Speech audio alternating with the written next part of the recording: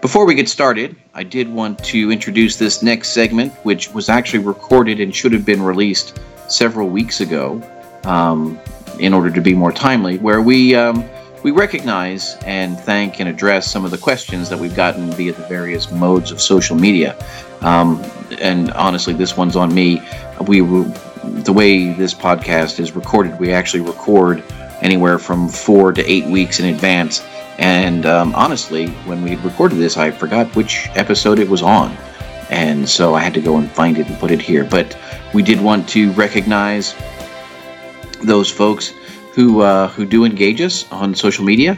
And we encourage all of you to continue to do so. So thank you very much.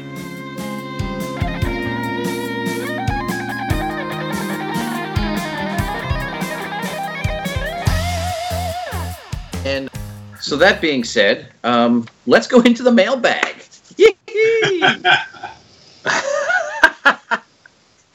Oh, we like mail. We do like mail. All right, so we've had a couple of people who have reached out to us via the various platforms available. And Paul, if I missed something on Facebook, please let me know. But We have received a couple of emails from Dan and Brian, and I know Brian has been on the Facebook as well, and it's really fascinating. So we kind of talked about this offline before. Dan actually found Progressive Palaver because he was looking for new podcasts and thought maybe that Steve Rothery had one. So I guess he typed in Steve Rothery, and we were the only people who came up. Rock on. You gotta like that. Dan mentioned that he was amazed that we chose to start with Marillion, and so we explained that. And it's very, very cool, though. He says he's about 5 or 6 years older than us, and he cut his teeth on the Script album. So whereas we were all like, what's this? That's where he started. That was his gateway. Very, very cool. He's a big fan of Rush, Styx, Yes, Floyd, Tull, and Blue Oyster Cult. So I think, that explains why he's maybe into what we're doing. And he didn't start to like Genesis until many years after his Marillion obsession, which I find interesting. I know some of us here are very, very excited to get into Genesis eventually. And so we followed up and provided him. Oh, and he did ask, this was great. He says, thanks. And one last question. What is the track you use for the intro music? So again, after I got this is when I started putting in the info on the little description down at the end. But Paul, you want to give credit for the intro? Sure, the one and only Dave DeWitt, who actually we're going to talk about at the beginning of the King's X episode. I think we mentioned that Dave DeWitt, amongst all of the other brilliant things he does, he has a pretty cool guitar tutorial on how to play Over My Head.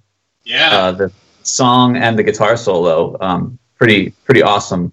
And so Dave DeWitt, Joe and I were talking about the podcast, and I said we need a theme song, and Joe said, "Why don't you whip one up, so that we could use one?" And knowing the way my workflow normally goes, I figured we would have it by like 2020. But I knew Dave DeWitt would be able to whip it up in no time, and sure enough, I said, I explained him what we were doing, and like 2 days later, he sent me the theme song. So it's brilliant. Yeah, it having listened to it so often, every time I edit these things together, it's so wonderful to have it. Although I am going to at some point see if you can approach Dave and see if we can get a remix or something just to mix it up a little bit. Oh. Sure. He would be happy to provide us more music.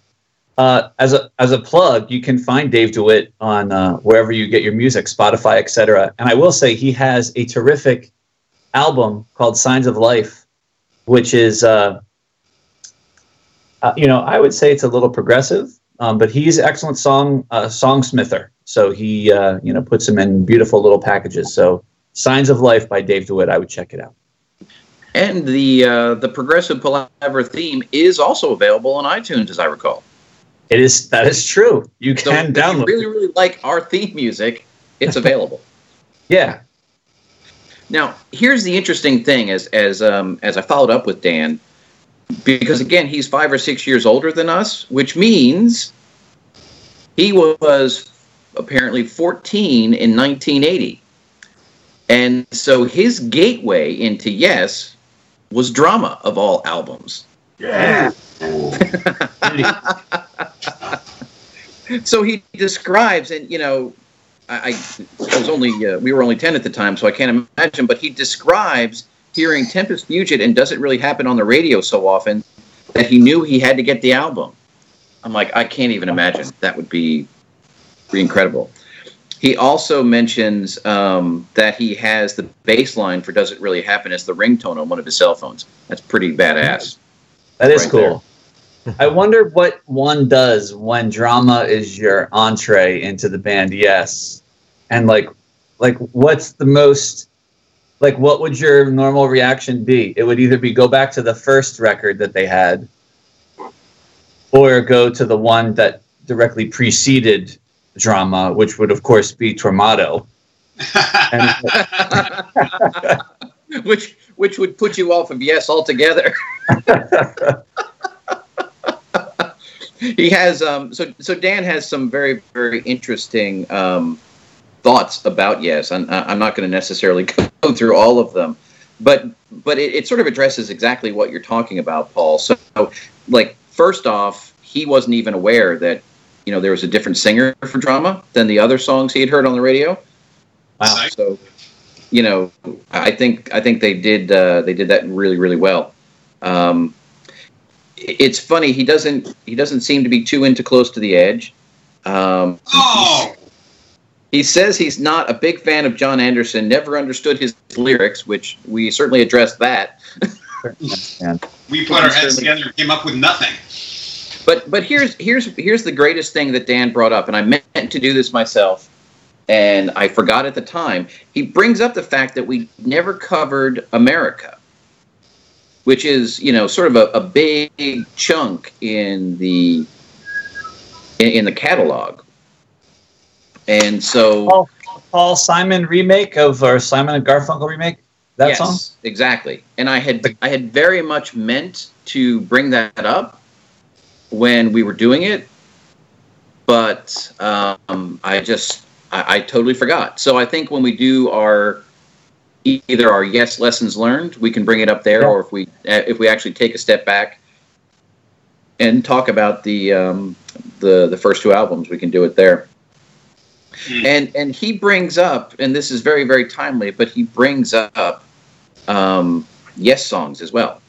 So here again, you know, there's something about these live albums that apparently I missed. So I don't know how we're going to deal with that. But that was, you know, I've had some very nice email conversations with Dan. And then cool. I will say that if you listen a lot to the Yes songs, you may not really appreciate John Anderson, because I don't think it's his best. I don't think they captured him at his best. And, you know, I've owned the album for years, never really listened to it. And our other new friend Brian, apparently, and I need to check this out, he has an album review podcast called 5 Minute Music Reviews. And he does. I actually found him on SoundCloud. Okay. And he does a lot of things in 5 minutes. So really. So yeah, so he and some of those are 5 minutes. That's a skill that would benefit us. We can't do anything in 5 minutes.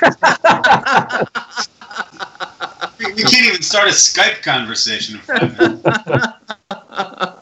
Yeah, so if you find him, you can find him on SoundCloud, and he does a lot of. He has a playlist of 5 minute music reviews, and so they're there for the taking. And he spans it's not necessarily progressive rock. He goes all over the map with his reviews. It's pretty cool. So he pointed us to a live album / DVD live at Cadogan or Cadogan. I'm not quite sure how you say it. Yeah. He says it's incredible. Basically, the live version of Less is More. So that may be something that we get into at some point. He also encourages us to reach out to Marillion for some interviews, and apparently, let's see, he said Mark Kelly was interviewed for one of his 5-minute music reviews, and he says Mosley and Hogarth also often do those. So I mentioned, we do have the special concert series event coming up next month, where Marillion and you guys will be here in Dallas, Texas. Tom, there's still a spot at the table for you, buddy. So we'll definitely look into that. I'll go if Jay goes.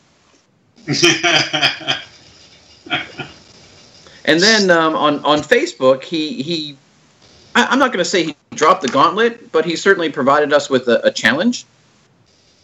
He suggested that we do an episode where we consider what exactly is progressive music. And then he listed, his thoughts on the matter and a whole host of groups that he considers to be progressive. Among those, Tori Amos, which we've already covered. Yes, Led Zeppelin, Alan Parsons. Yes, The Cure. I said that Drama was analogous to Alan Parsons, which goes back to the previous email. He probably didn't go from Drama to Armado. He probably went from Drama to Alan Parsons or Floyd. The Cure, which I think is interesting. Kate Bush, which is about as progressive as you go. Toad the Wet Sprocket. Paul, you and I discussed whether or not they were progressive, even though they've always been on the docket for treatment here at the Palaver. Yes, epic battle over Coil, which is dangling below the head of it's progressively bad. Oh my God, Tom! Why do you embarrass yourself so badly?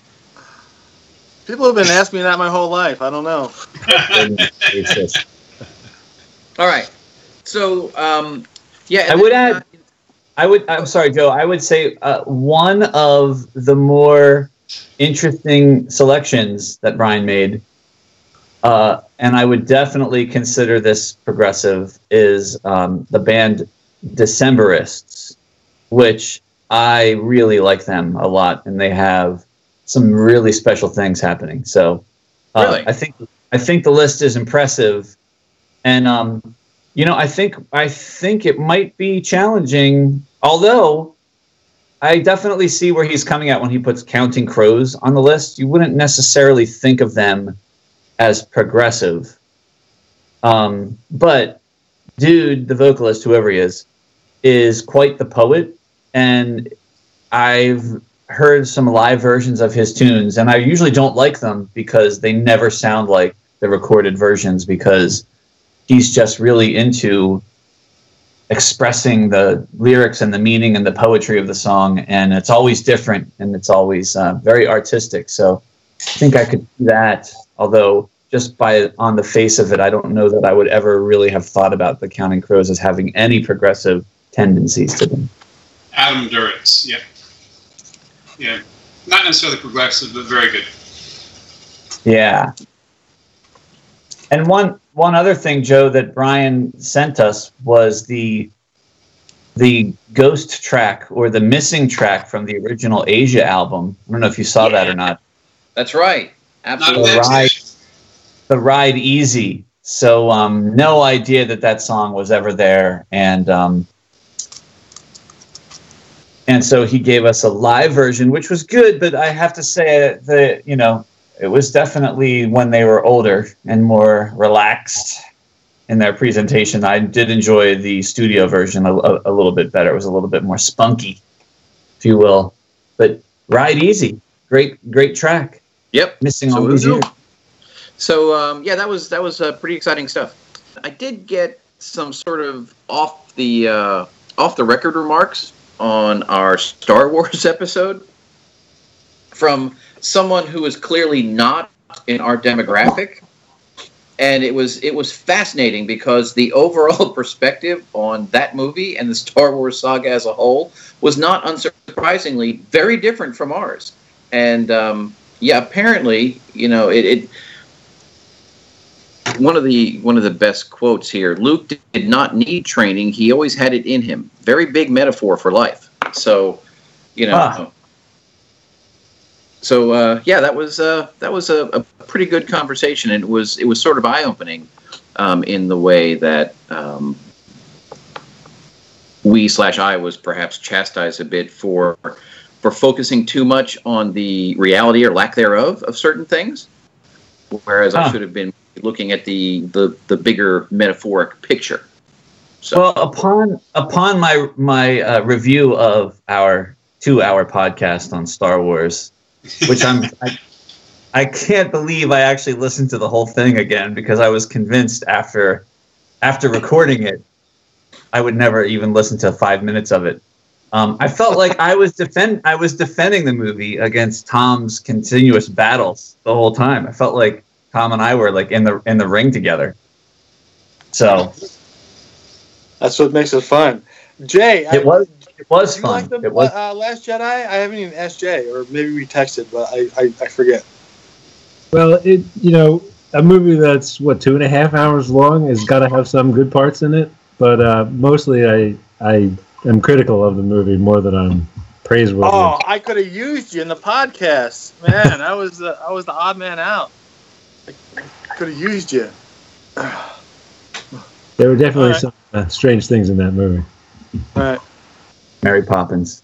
The sea cow. The sea cow. We talked about that too. All your words rang in my head for a week. They're killing the Star Wars that we all know. It hurts, man. It hurts. Well, I am thinking about. I think tomorrow night I'm going to go watch it again, just to go into it with a new. I like it perspective. And I did see. I tagged Paul on Twitter. Apparently, there's some rumor out that when the Blu-ray/DVD comes out, it's going to have like 2 hours of cut scenes. So there's going to be that much more we could talk about. Oh my God. 2 additional hours. There's a montage of the milking scene. Fish. Awesome. All right, so that'll cover us for our social media input. So thanks to everyone who is following along, and we do certainly enjoy the input. It's really, really fun, and we look forward to some more.